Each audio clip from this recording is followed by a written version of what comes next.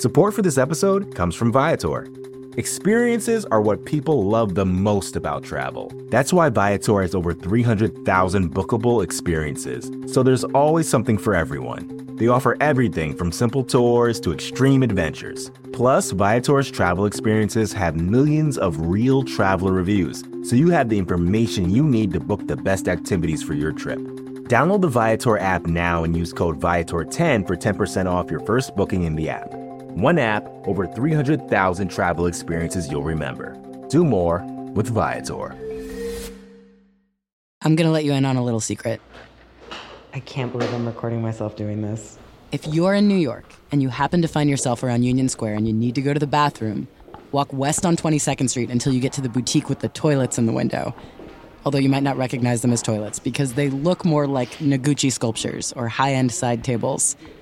Maybe just look for the big black sign that says Toto in white letters.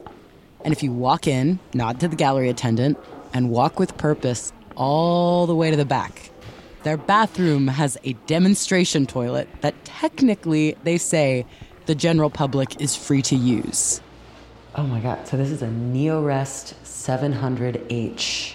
This toilet costs over $7,000. The lid opens automatically to greet you when you walk in. Oh, it's heated.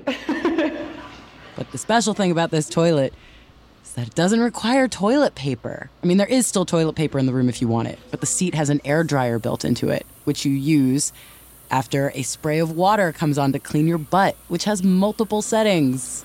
Okay, I'm hitting oscillate. From New York Magazine's Curbed and the Vox Media Podcast Network, this is Nice Try. I'm Avery Trufelman. Okay, I'm gonna hit pulsate. Gotta admit, feels pretty nice. Toto is a Japanese company that has been in the US since 1989. And these are top-of-the-line, water-efficient, maximum luxury toilets. These are the Teslas of toilets. So it's very fun to lampoon them as either weird and freaky or just absurdly fancy. Because this is truly cutting-edge technology Toto is working with. So that is a titanium dioxide zirconium glaze, and it is super hydrophilic, photocatalytic. So anything that comes in the bowl sheets off. And impressively, the Toto representative was able to comprehensively describe the various ways her company's toilets effectively clean poop without ever actually saying the words butt or poop. As far as bidet, I mean, I suppose that people who have never experienced water to cleanse the undercarriage, your undercarriage, find that unusual. And the number of Americans who have never used water to clean their undercarriages, I reckon, is quite high. Because in this country, by and large, the bidet is not included in our holy trinity of bathroom fixtures: the toilet, the bath, and the sink. And every so often, the question reemerges, why not the bidet? It is the red-headed stepchild of the bathroom, the forgotten fixture, the one devoted to cleaning our most private parts in the most private room of our most private home. Just a note on nomenclature. I'm going to use the word bidet to refer broadly to any device that involves using water to clean your butt, whether that's a standalone fixture separate from the toilet or an attachment in the toilet. And usually, unless they have a built-in dryer, bidets don't tend to entirely replace toilet paper, but they do make you use much less of it as a sort of pat down. And so by this logic, not only do Americans usually not use bidets, we seem to be categorically opposed to them because Americans are the largest consumers of toilet paper in the world.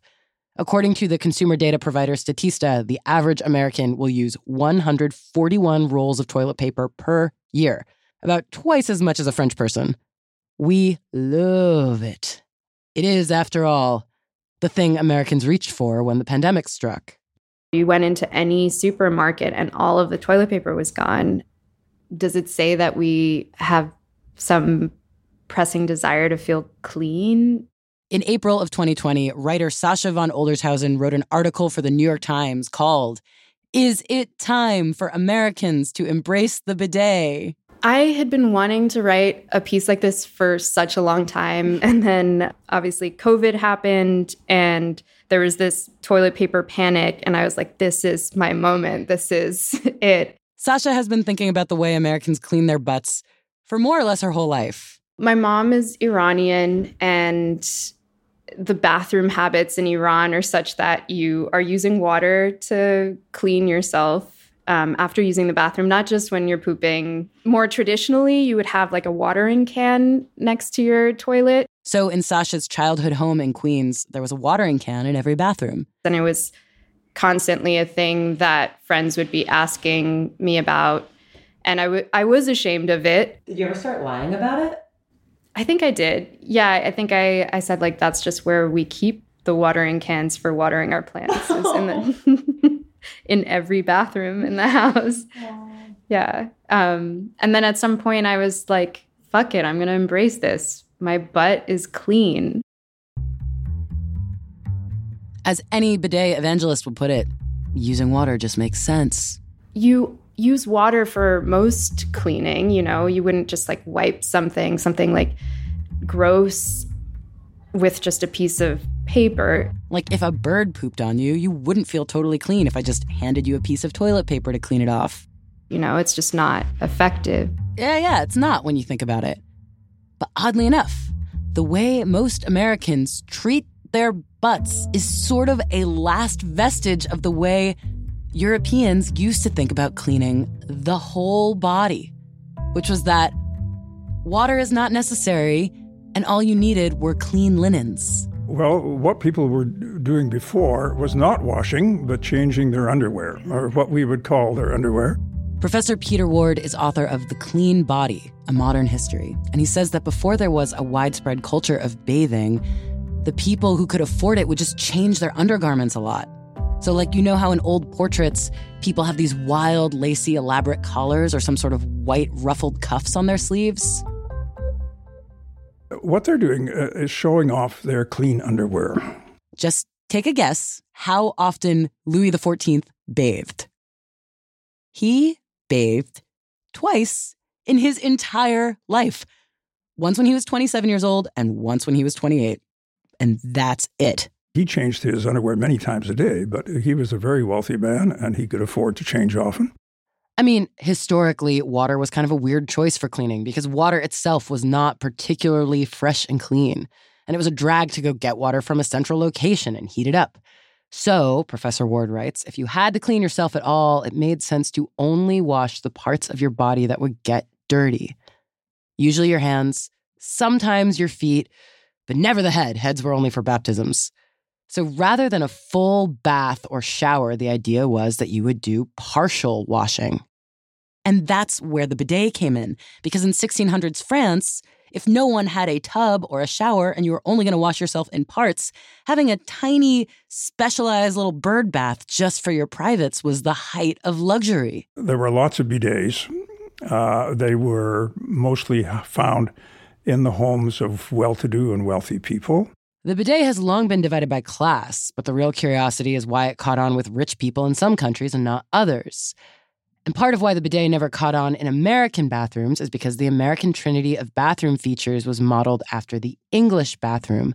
And Professor Ward theorizes that the bidet never really appeared in the bathrooms of England because there wasn't as much of a need for them. The places where the bidet was widely adopted were places that were late to the hygienic revolution. England was at the forefront of the hygienic revolution. And England found themselves having to be at the forefront because the Thames basically became so full of sewage that it was going to get to the point where it couldn't be ignored anymore. Some hot, dry summer was going to come around eventually. According to science journalist Chelsea Wald, the summer of 1868 became known as the Great Stink. It rendered London essentially uninhabitable. And Parliament had to, close.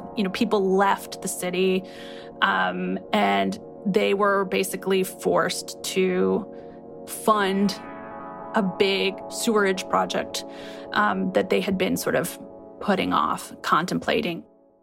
I just love that the poop had to shut down Parliament in order for London to finally install this big, organized central sewage system that took all the waste out of the city. And it was immediately deemed a superior system, a hallmark of civilization. It became the gold standard for sewage, so people started adopting it all over. And so America aspired to the British model, which, maybe explains why most Americans didn't have bidets in their bathrooms in the first place. But it doesn't explain the active resistance that bidets faced each time they have tried to make their way stateside. Like in this 1970s New York Times article about bidets, there's a quote from a tenant shocked by his building's pre-installed, very fancy bidet fixtures. He says, "I'll certainly have to take that out because, quote, I have a teenage daughter," which directly gets to what Professor Ward calls the bidet's aura of disrepute.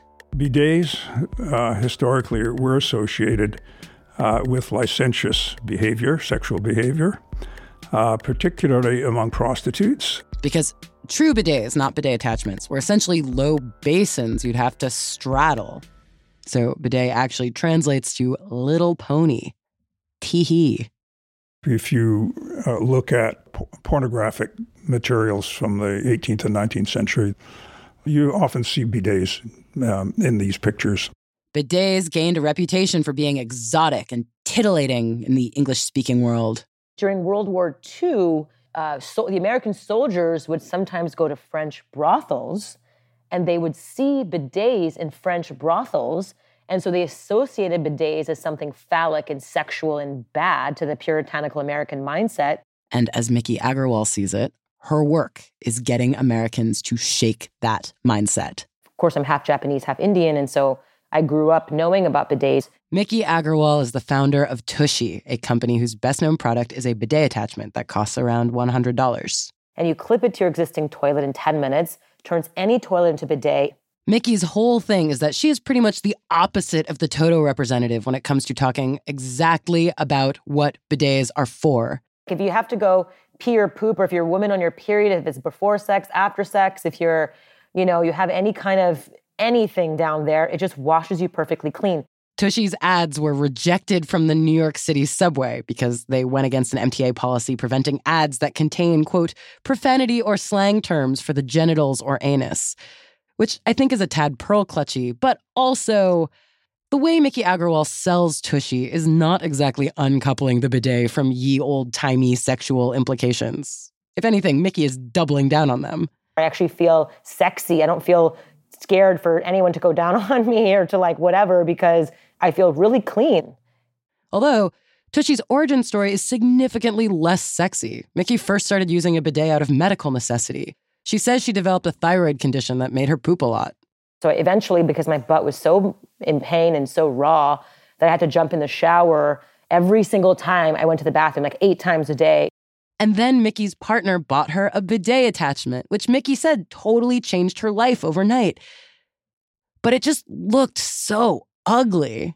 It was some medically looking, kind of geriatric, nothing wrong with it, but kind of product, that was super not cool and not relevant and made you feel embarrassed to have it in your bathroom. So if you want to make bidets something cool and relevant, you're probably not going to angle it as something for people with hemorrhoids and anal fissures. No, Tushy's design is sleek and iPhone white and sold with a sexy, cheeky packaging. I mean, Tushy sells shirts that say, "Ask me about my butthole." And in 2019, Tushy hosted a promotional event called ButtCon, which writer Sasha von Oldershausen went to cover. There were porn stars there. There were people promoting some sort of lubricant or douche for having anal sex. And of course, Miki herself was there, wearing an assless skirt. She was just parading around with a felt hat on and her ass out. So obviously, Miki is extremely open about bodily functions and sexuality. But I can't bring that up without acknowledging that in the past, she's been accused of taking this too far. Miki started another taboo-busting company before Tushy called Thinx, which makes period-proof underwear. In 2017, a former Thinx employee filed a sexual harassment complaint against Miki, alleging inappropriate touching and comments. Miki denied the allegations, and the complaint was settled confidentially. Mickey told me she has a different role at Tushy than she did at Thinks. With Tushy, I put a legit senior leadership team in place. I didn't do that at my last company. And Tushy is definitely giving bidets new life, especially post-toilet paper panic. We've 5x'd our revenue in 2020. Sasha von Oldershausen just wonders why it took so long for an affordable bidet attachment to come on the American bathroom market in the first place. People must have tried this before Tushy existed, right? I can't imagine for like all of the entrepreneurs and business-minded people out there that someone wasn't like, oh, bidets, like what? They're great. Like, why don't we make this a huge industry in the United States? So it turns out other Americans have tried. While the French get credit for the bidet, many say the bidet attachment for the toilet was invented by an American. In the 1960s, a guy in Brooklyn named Arnold Cohen wanted to help his aging parents who had GI tract troubles. So he designed a butt washer. I mean, we're talking about late 60s-ish. He tried to market that product in the United States, didn't find a lot of traction. Americans just did not want bidets. So Arnold Cohen licensed his butt washer to Toto. This would become the Toto washlet. Yeah, actually, it was a precursor, and we did have a relationship with him way back. That is Bill Strang. And I'm president of corporate strategy and e-commerce and retail. If only Arnold Cohen could have waited like 60 years or so, I bet his business would have been super different because Toto did pretty well during the pandemic. A product called a bidet was the 20th most searched item on the Amazon channel at the middle weeks of March. And we sold a crazy amount of that product. Though when we followed up with Bill for specifics, he said he didn't have more numbers to share. So I think a crazy amount is still relative. Even with the boost from the toilet paper panic, bidets are still somewhat niche. Especially the deluxe multi-$1,000 Toto toilets. I mean, Toto's washlet attachments are certainly less expensive, but they're still thrice as much as Tushy. You can buy one of these bidets today at a Costco store for $320. That's still a lot of money. That's a dinner in New York. Right? I don't know. Still, it is a certain kind of consumer who will spend their discretionary income on a butt-cleaning device with multiple settings. I wanted to ask you, have you had a chance to test drive one? I have, in the showroom in New York. And? It felt good. I don't know how much you want to know. I didn't feel like... Was it startling? Was it startling at first, or was it like, oh, okay, I get it. It was startling. It was pleasant. I didn't realize that it wasn't timed. I didn't realize it would just sort of like keep going until I said stop. So I let it go on a long time, and it was very pleasurable. I was not as dry as I thought that I would be, but maybe that just takes some getting used to after I used the dryer. Is this too much information? Is this actually what you want to know? Like, that's exactly what I want to know. That's exactly what I know. And so when people begin to use this product at first, it's a little bit, people are like, okay, yeah, I get it. Okay, so this is what's really interesting to me. Both Toto and Tushy promote the pleasurable and luxurious aspects of having your butt cleaned with water. But at the same time, they also insist the bidet is not only about pleasure and luxury. Tushy and Toto both talk about the benefits of bidet attachments for various butt ailments, and both cite the environmental benefits of using less toilet paper. And we can leave trees to do their job, which is to be beautiful and protect the earth. We're literally chopping down these old growth forests to make toilet paper that doesn't even properly clean us. Sure, yes, using less paper is good, and I'm going to get back to this. But it's kind of like the same thing that came up around the anal fissures and the hypothyroidism. Like, that may be true, but it's not glamorous to talk about. Same with the idea that the bidet could potentially liberate you from toilet paper. Like, you're not going to advertise that. Being stranded in a bathroom without enough toilet paper is a national nightmare. It's not a selling point. And so, to win hearts and minds and butts, Tushy and Toto end up falling back into the stereotypes that have historically turned Americans off from bidets. I mean, they end up pitching the bidet as something racy or luxurious, and it ends up holding up the bidet's reputation as something freaky and fancy. it's a losing game. Because I think the fundamental problem is that Americans just have a complex relationship with pleasure and luxury on the toilet. Professor Peter Ward says that's just not how we think. It's hard for me to imagine a major change of mind that would make a bidet a necessity. And the traditional bathroom is furnished with necessities. Because we want the bathroom to be a practical, not a luxurious place? That's right, yes. So yeah, I think the reason it took a pandemic to make water cleaning more popular was that it was in the name of raw utility. It was for lack of other options. And who is to say if that moment of bidet acceptance was a weird little blip or not? It all really boils down to how Americans feel about their butts. So let's just go there after the break. Support for this podcast comes from Smartwater. Life moves pretty fast. Are you drinking water that can keep up? Smartwater Alkaline has everything you need to stay hydrated, no matter where your day takes you. Whether you're pitching a tent or your next big idea, Smartwater Alkaline can help you perform your best. It delivers a pure, crisp taste that makes it the perfect chaser after a big workout. Elevate how you hydrate and pick up a Smartwater Alkaline today. To learn more, visit drinksmartwater.com.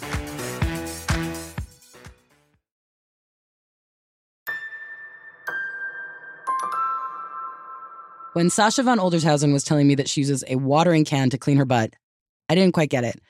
So I had to ask her point blank for her full methodology. This is the process. I'll give it a wipe, and then I take the watering can, I put it between my legs, pour the water, and kind of use my hand to like direct the flow, like kind of like patting the water so it will come in contact with my butt. And then once I feel like I am adequately clean, I will put down the watering can, take another piece of toilet paper, and wipe myself dry. And then it's like, you know, the sensation you have when you like wash your face and you like put your face into a towel? That's what it feels like. Your butt just feels like so clean and just like pat dry. It's really nice.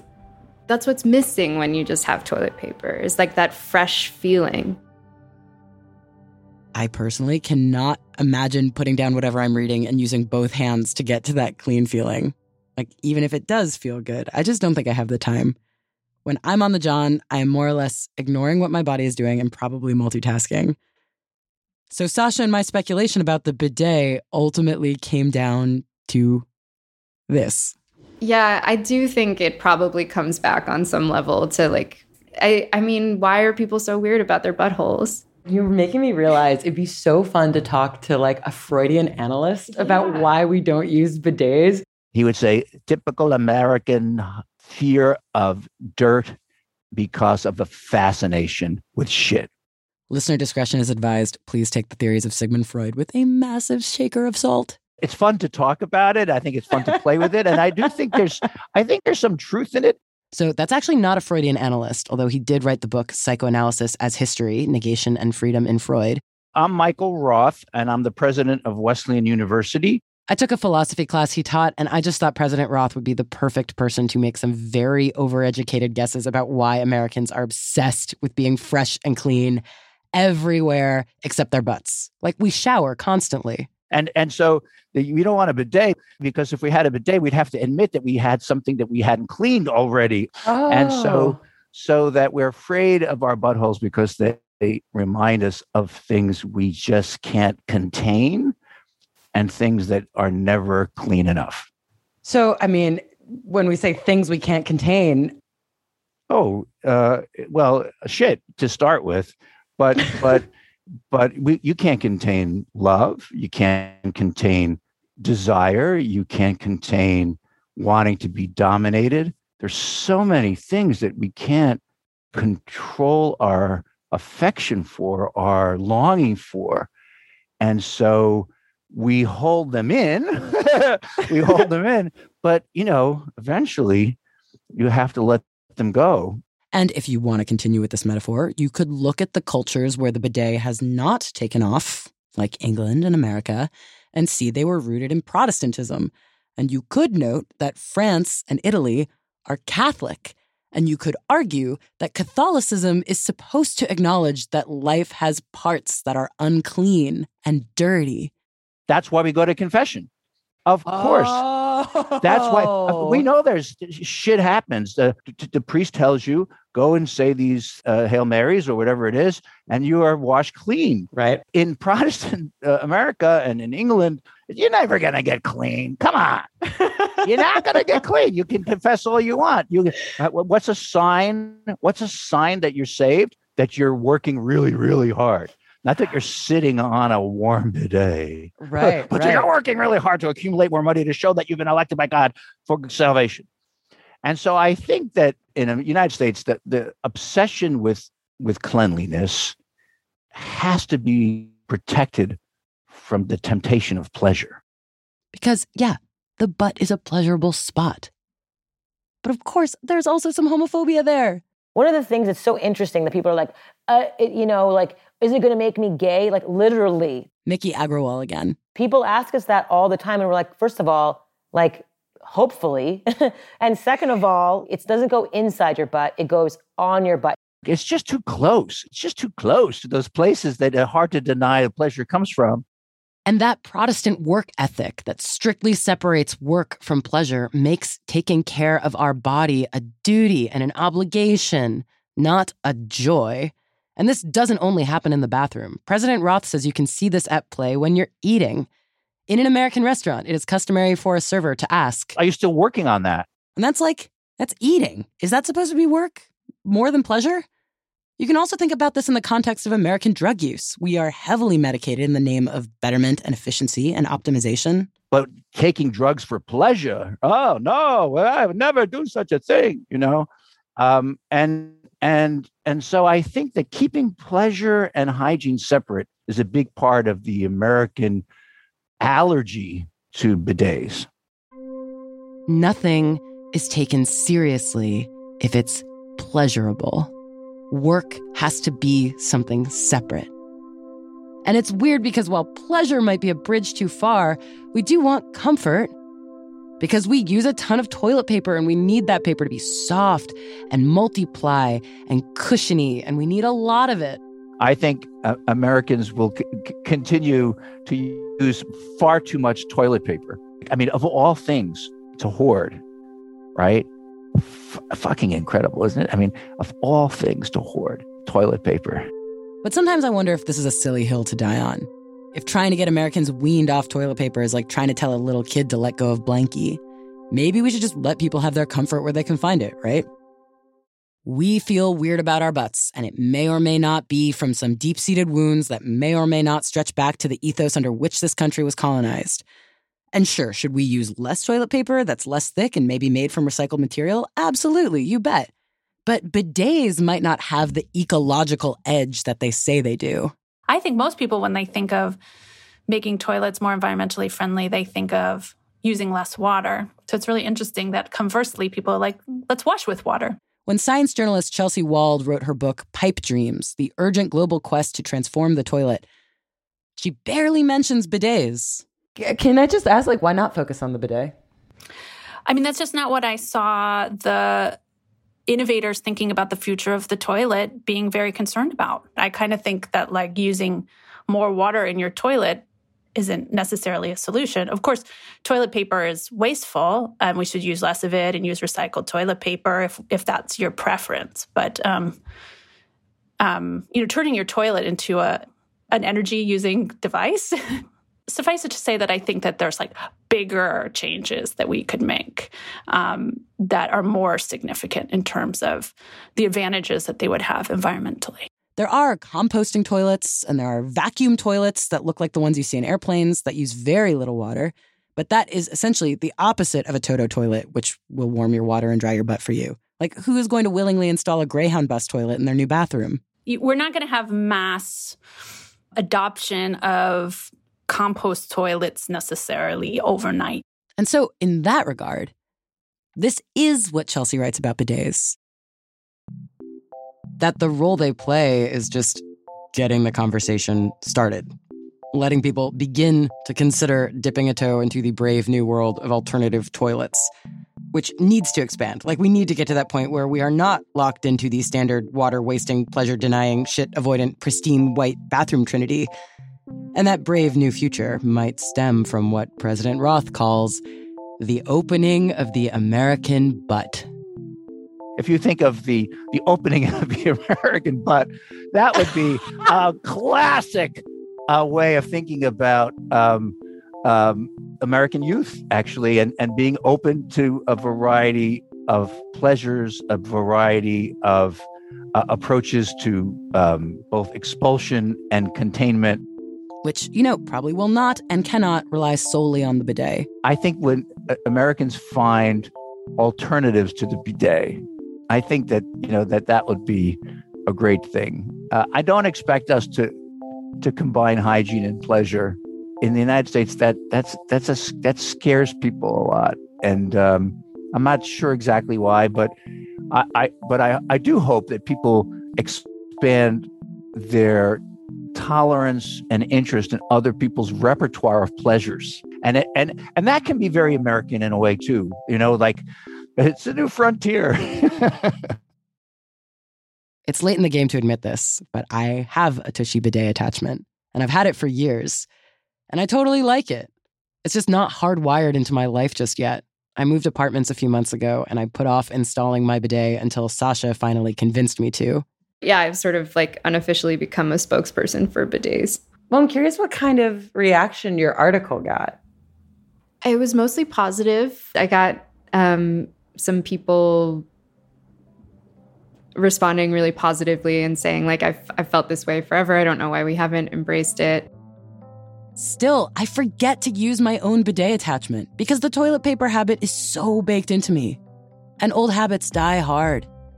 So who am I to wonder why Americans haven't fully embraced the bidet? Even Sasha von Oldershausen herself doesn't have one. So why don't you get one? I would. I absolutely would. I think that's a great question. I am proselytizing for bidets, and I don't even have one. I still have a watering can next to my toilet. No, I would 100% buy one. I think it's been easy my whole life doing the same thing I've always done. It is one of the first responsibilities we learn as kids, how to clean up after your own butt. The most private act in the most private room of the most private haven. That is still somehow always connected out to these larger spheres of influence, and to the infrastructures of cities and towns and countries and cultures and the habits baked into entire nations. So on a personal and national scale, it's hard to relearn something so basic and so fundamental. Especially when you've spent your whole life thinking you've known how to handle your shit.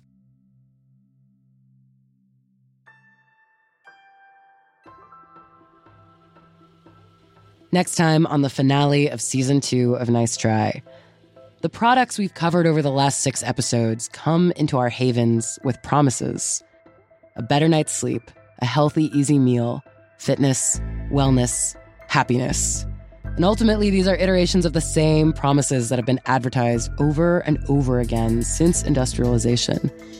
But I think what's more interesting than the decision to let a product into your life is the decision to let it stay. I think people fall in love with different ways. For me, love is knowing, to know a person. But for other people, love is that newness, that novelty, that excitement. And that's the challenge, right, that you have as a designer of how do you build in those different affordances of how people come to love an object. Is it possible to love our stuff? Or is that a surefire route to heartache in an age where everything is built to break? Or maybe that's just the gamble of love.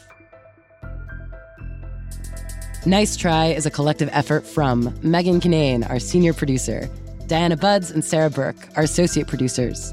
Fact-checking by Serena Solon. Lisa Pollock is our editorial consultant. Alex Higgins sound designed and engineered this episode. Our theme song is by Greg Pliska, with additional scoring by Greg, Alex, and me.